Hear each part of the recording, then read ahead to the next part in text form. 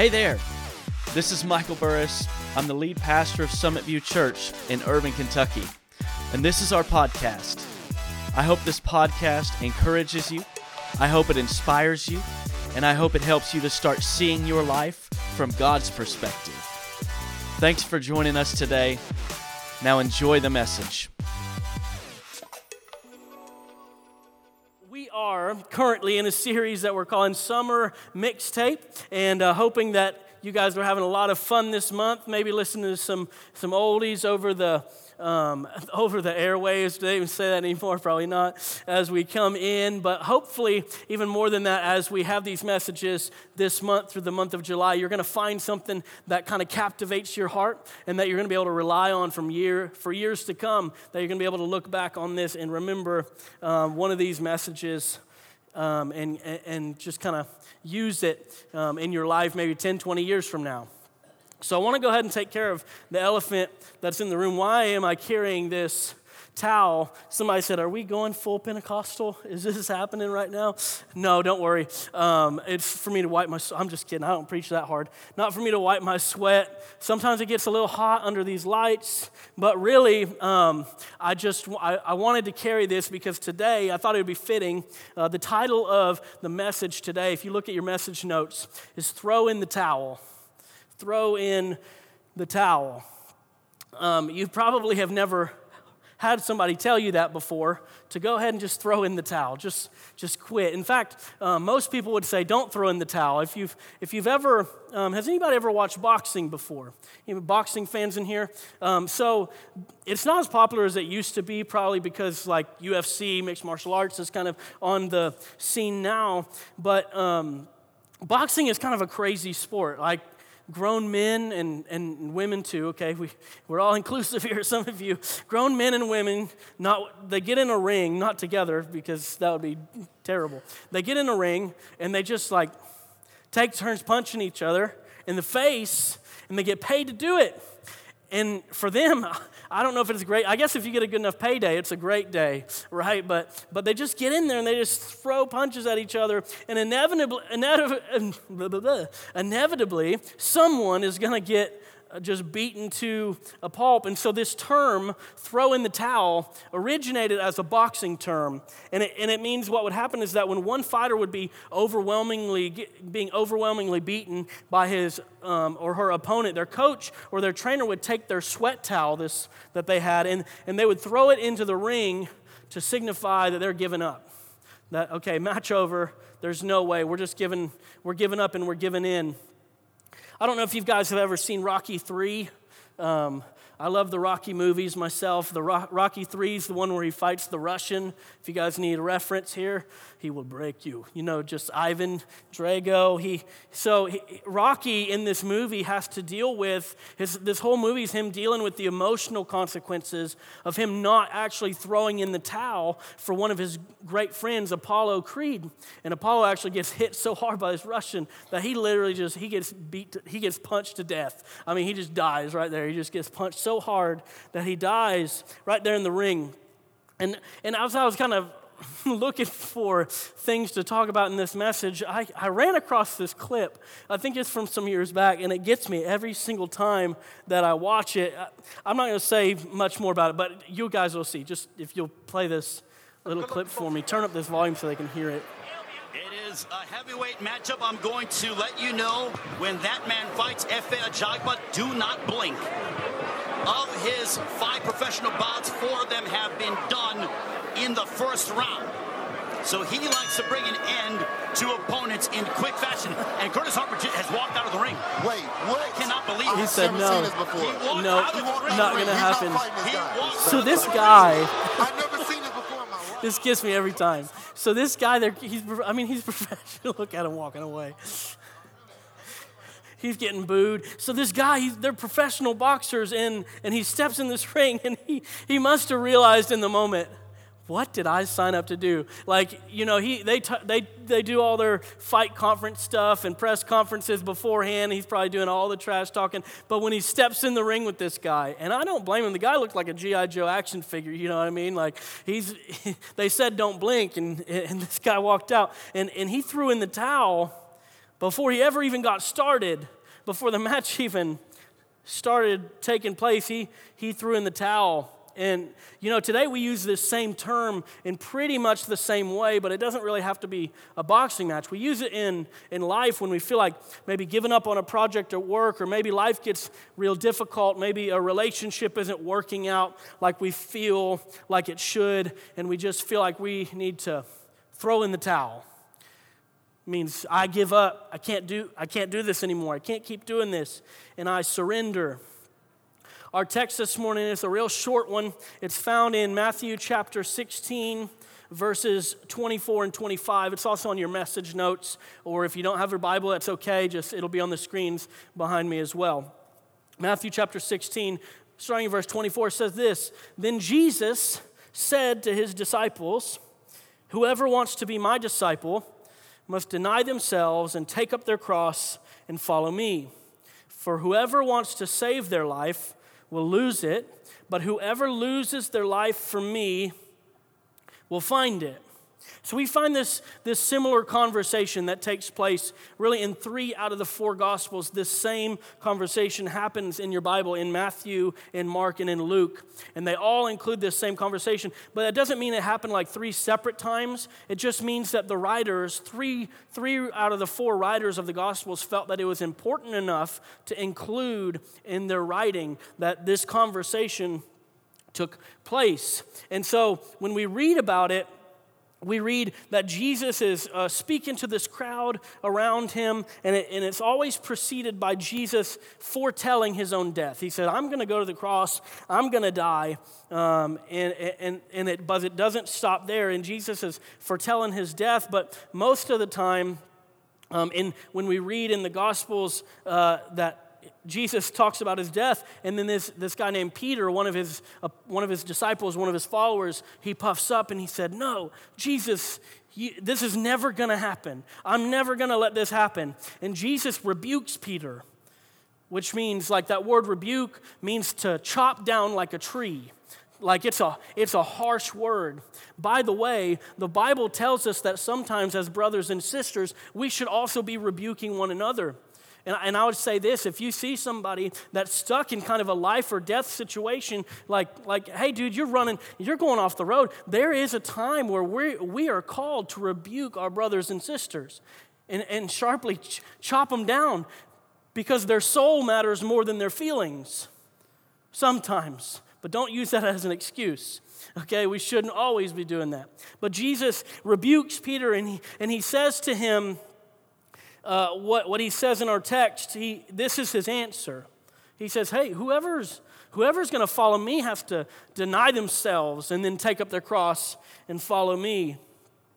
And Jesus gives us our text. And at this time when Jesus spoke, he's speaking of really a very specific set of events that are to come to pass. But I really believe the principle here is that Jesus was speaking this, and we can apply something from it to our lives as well today.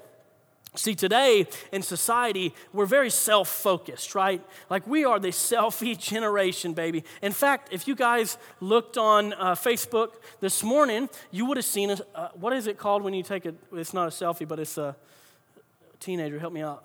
What's it when there's 2 of you? Nobody? I don't know either. Okay, so you would have seen a selfie that my wife and I took this morning. We're just a selfie generation. We're driven by our need for approval in our social media, and it's not uncommon to hear phrases like "follow your heart," "put yourself first," "don't go the extra mile for someone who wouldn't take a step for you." Sometimes you hear "you do you, boo-boo." I don't know. I don't make these things up. We have self-identification. We have self-care. We have self-preservation. And listen, all these things, they're not bad until they start becoming prioritized over God's things. When we start prioritizing our personal desires and personal wants over what God's desires and God's wants, that's when it starts becoming unhealthy. So let me give you an example of something that I know you can connect with, because I feel this deep in my spirit, okay? So let me set the stage. You get to a restaurant, all right? You guys are like, I knew it was going to involve food. You get to a restaurant. There's people outside. They're most likely waiting on a table. And someone starts approaching the door right behind you. And you're hit with this moment. You're like, what am I going to do? Are you going to make this monumental decision in a split second to open the door and beat him inside? Or are you going to hold the door and risk the extra 5 to 10 minutes of wait time? You don't have to say the answer out loud. I know what some of you are thinking. I'm going to make it in the restaurant. What I'm going to do. But really, what would you do? What would you really do? Not what you think you should do, because we all know we should hold the door, right? But we all know we wouldn't hold the door. And so the answer to that scenario is going to really explain a lot about how you prioritize things in your life. Let me tell you about somebody that I know. Okay, I know him pretty well. Okay, I wouldn't call him a friend. I would really maybe call him acquaintance. I don't really like him much. Okay, I don't like him too much. So just deal with that. But most of the time, you all probably know him too, because you have to deal with him on a daily basis. And his name is me. And we all have to deal with me throughout our day, throughout our hours that we're awake. We have to deal with me consistently. Now, let me tell you about me. Me is selfish. Sorry for any English teachers in the room. You're going to hate this. Me is selfish. Me has a tendency to be harsh. Me is looking for approval and respect. Me is trying to get ahead at any cost. Me wants to do it because me can. You can go ahead and assign more traits to me if you want, because honestly, we all have a me. And me is thinking about themselves all the time and putting the priority on what does me want. And your Bible actually talks about this, and the Bible will refer to this as our flesh, the carne asada. You know what I mean? Like the flesh that's carne asada, like the meat, the steak. No, okay. Okay, glad I didn't choose that title for my message. This flesh. This is the part of you that wars against what God wants. And each of us has this war that happens inside of us. And it's found in, the Bible talks about it in Galatians chapter 5. In verse 17, it says this: "For the desires of the flesh, the desires of me, are against the Spirit, are against God. And the desires of the Spirit are against the flesh, for these are opposed to each other to keep you from doing the things you want to do." The ways of your flesh, the ways of me, are constantly at war with the ways of God. It's a constant turmoil, a constant struggle inside each one of us. But you're not powerless against it. In fact, the prescription is Galatians 5. It's great because it tells us the problem in 17. And then in verse 18, the writer thinks, okay, well, I'm going to go ahead and tell them the solution, the prescription to their problem. In chapter 5, verse 18, one verse later, the writer, Paul, says this: "But if you are led by the Spirit, then you're not under the law." If you're led by the Spirit, the ways of the flesh have nothing over you. So the prescription to being a slave to your flesh is to be led by the Spirit of God. Picture it like this. You have two horses that are in a tug of war with each other. Which one is going to win? It's going to be the one that you feed the most. This is what your spirit is like. Flesh versus spirit, and you have to make the choice to feed one and starve the other, because you can't feed both at the same time. You're going to choose one or the other. And we have to come to a place in our lives, really, when we start feeding our flesh or feeding our spirit, where we just give in, we throw in the towel, and we just let Jesus win. Because our spirit has the potential to be much stronger than anything that our flesh can offer. But you got to give it. It's when you come to the end of yourself that you can truly discover who Jesus is. It's not until then. We have to come to the end of me before we can really discover who Jesus is. And Jesus says this: in order to be his disciple, I must first deny myself. To discover Jesus, I have to come to the end of me. If you're taking notes this morning, I've got 3 key statements, three points here that I want to bring up about how do we put an end to me? What realizations can we make to put an end to me? Number 1, the end of me is a moment of realization. It's a moment of realization. See, the end of me happens when I have this realization of where I truly am in life. Where I truly am, what I'm truly doing, there's this moment of realization. And there might have been a sequence, a series of events that have led up to this moment, but there's always a moment. And it can always be identified as a moment. I remember my moment that everything broke. And I had the realization, I can't stay here. I can't stay here. And it's the wake-up call. A lot of times people identify this moment as hitting rock bottom. If you've heard rock bottom before. So there's a story in the Bible in Luke chapter 15 where Jesus talks about this, and he's giving a story. It's called a parable, and it's really what it is. It's just a made-up story by him in order to demonstrate a kingdom, a heavenly principle. And so he tells this story of this son. It's called the story of the prodigal son or the lost son. This son went to his father, and he demanded his inheritance early. He said, "Give me what you owe me. You're not dead yet, but I want what's mine. Give me what I'm going to have when you pass." And then he went off. He took all his possessions. He went off to a distant country, and he squandered his wealth with what the Bible calls loose living. I'll let you just determine what that is for yourself. But he squanders it with loose living, and so much so that he can't even afford to eat. He spent himself dry, can't even afford food. And so he ends up trying to get food and money and things whatever way he can. So he ends up working in a pig pen. Not the most glamorous job for a rich son. He ends up working in this pig pen. And at one point in the story, it says he was longing for the food that the pigs would eat. And yet nobody gave him anything. And in chapter 15, verse 17, it says this, these 6 words: when he came to his senses. When he came to his senses, he said, "How many of my father's hired servants have food to spare? And here I am starving to death." See, he had the moment of realization. When he came to his senses, he said, "What? You know what? I don't have to stay here. I don't have to be here." Maybe your moment happened in church on a Sunday morning. It was like your eyes were open for the first time and you realized finally that there's something more to life than what you're experiencing.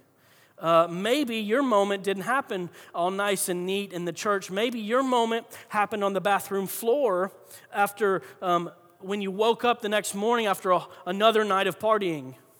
Maybe your rock bottom happened when you woke up in another stranger's bed. And you said, something has to happen here. Maybe it was something that you couldn't even control. Maybe your rock bottom was a career that you lost due to the failings of someone else, or a spouse that you couldn't win back, and so it ended in divorce. Maybe it was a family member that you lost to sickness or tragedy. Whatever the event is, God can use it to open our eyes so that we come to the realization that there has to be more to life than this. It happens in a moment that you say, you know what? I've got to stop living the way that I was living, doing the things that I was doing, because the things that I was doing got me here. And I don't even know where I am. And there's this moment of realization that has to happen before you can move forward and put an end to me. Number 2, the end of me is a crossroads of decision. It's a crossroads of decision. See, you always have a choice. That was one thing that God saw fit to give us.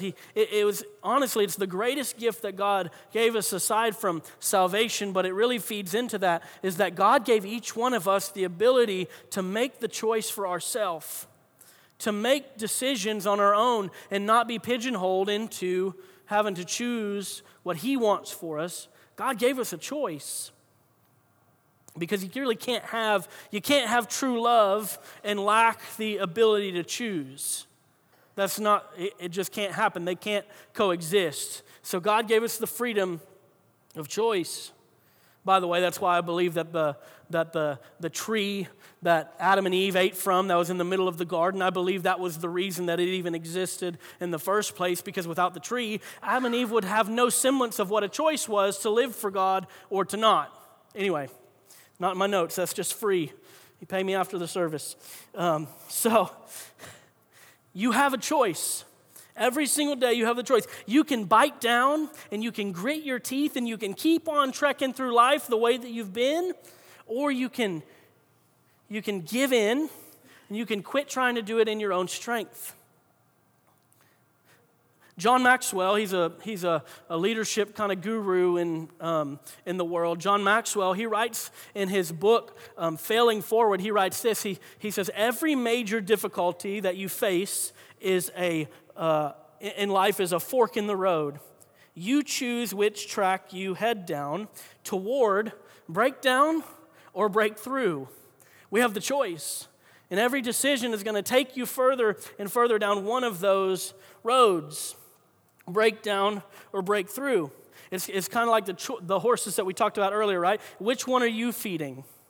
The horse that you feed determines the direction, and every action that you take is going to take you down one of two paths, God's way or my way. There's no in between. Every person in here, okay, myself included, I can tell you that we've surrendered our life to Jesus, and I'll tell you, my way doesn't work.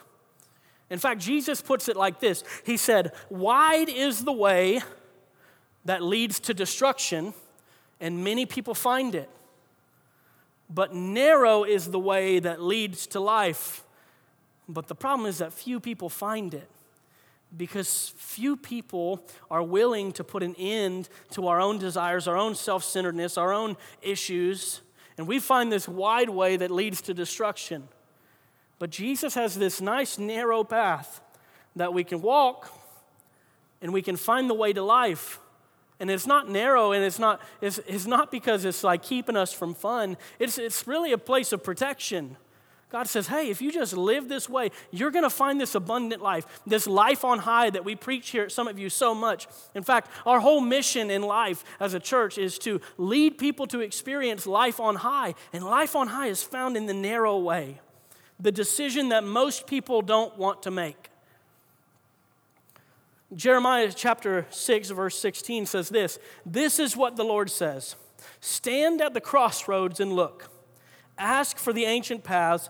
Ask where the good way is and walk in it, and you'll find rest for your souls. Find the good way, because the good way leads to life. The good way leads to rest. Every other way is just leading to destruction. It's just leading to your downfall. And I'm here urging you today, guys, take the way to life. The end of me is going to place you at a crossroads, but only one way is going to lead to rest. Only Jesus. And then number 3, the end of me is a sacrifice of self. It's a sacrifice of self. Romans chapter 12, verse 1 says this. Therefore, I urge you, brothers and sisters, in view of God's mercy, because of God's mercy that we know to be true, to offer your bodies as a living sacrifice, holy and pleasing to God. This is your true and your proper worship. So let me. The music that was on the stage, our worship team is incredible, aren't they? They're great. But I'll tell you, Too many of us think that our true worship to God is to come in here on Sundays and to sing it as loud as we can and think, I've done my 20 minutes and now I'm good for the rest of the week. When God says the truest form of our worship is when we sacrifice ourselves, when we make ourselves a living sacrifice, meaning we put our old ways to death, and in view of God's mercy, we start following in His ways. That is holy and pleasing, and that is the truest and the most proper form of worship to God.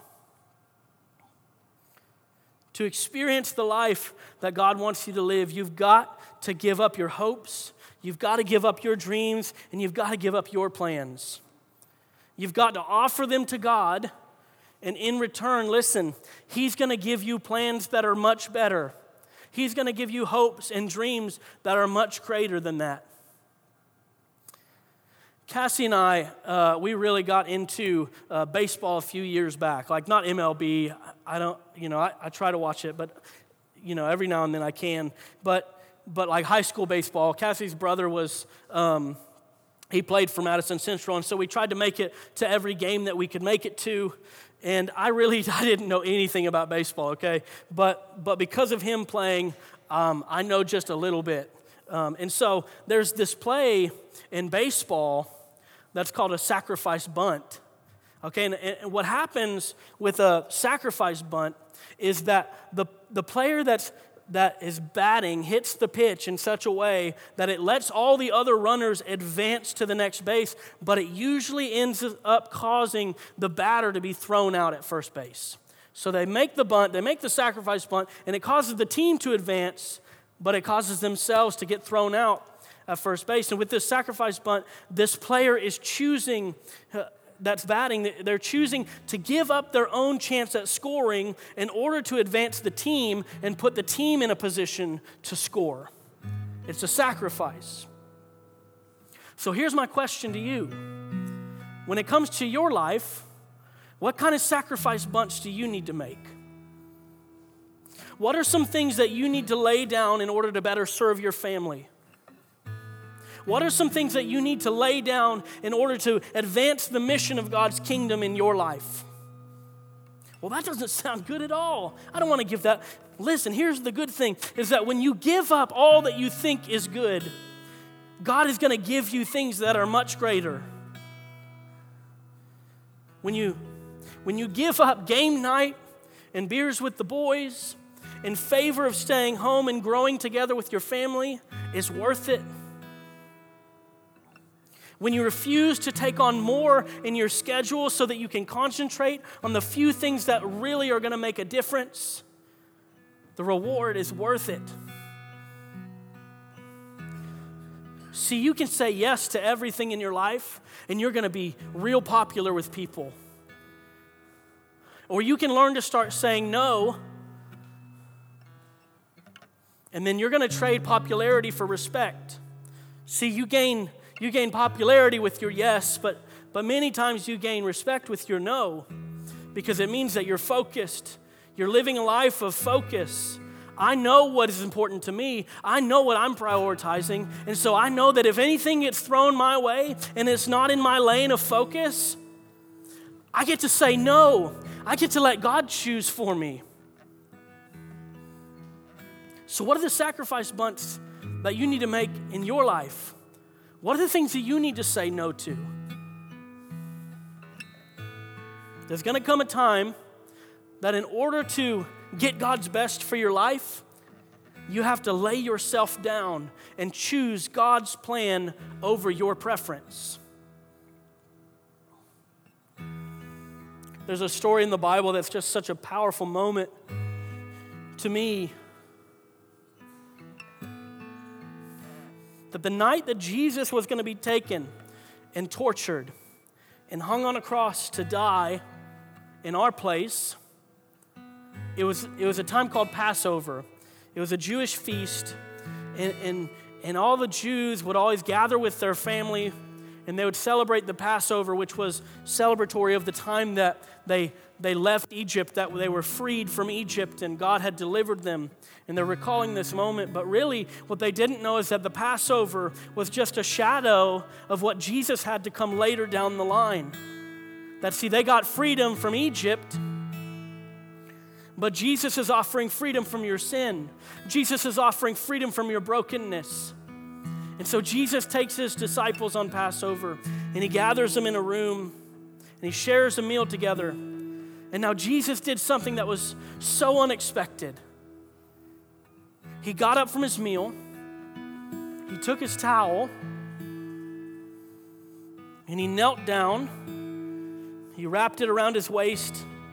He filled a basin with water, and he began to wash his disciples' feet, which you think that's weird today. What would you do if Pastor Michael came around and just took your shoes off, you're like, I ain't going to this church no more.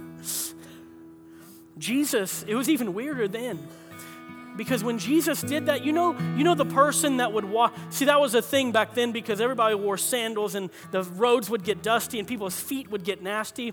And when Jesus took on the job of kneeling down and washing his disciples' feet, he took on the job that was reserved for the lowest servant in the household.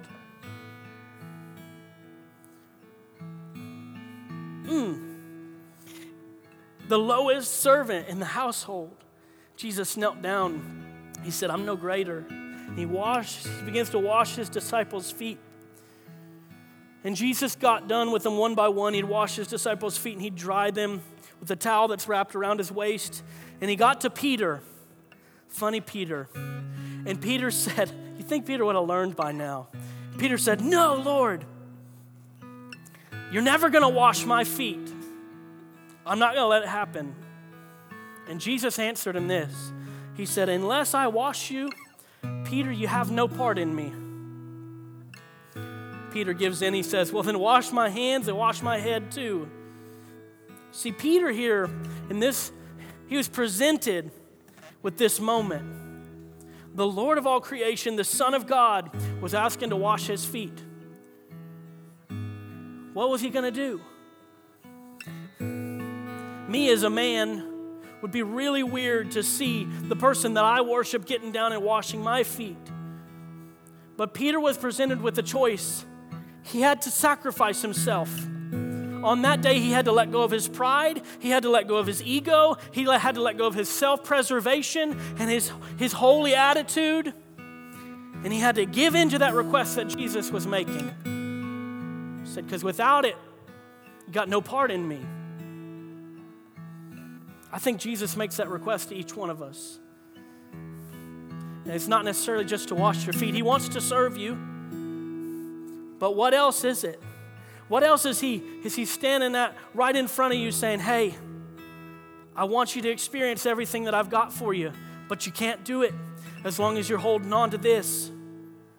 As long as you're holding on to me, as long as you're holding on to yourself, you're never going to be able to experience what I've got for you. Will you lay it down? Your pride, your ego, your bitterness, your resentment, the feeling that you're owed something, you're owed justice, you're owed an explanation. Will you lay it down? Will you just throw in the towel so that you can experience everything that God wants to get to you? Throw in the towel. Give up on your way. Listen, life has beaten you down long enough. God's word to you today can be summed up in 5 words. Our entire 30 minutes here together, every point that I made directing you to these 5 words. Give in. Let Jesus win. Let Jesus win this one because it's worth it in the end. Well, thanks for joining us today. I pray that this message had an incredible impact on your life. If you want more information about our church, you can check us out online at summitview.online. We hope we get to see you on a Sunday very, very soon. But until then, Have a great week.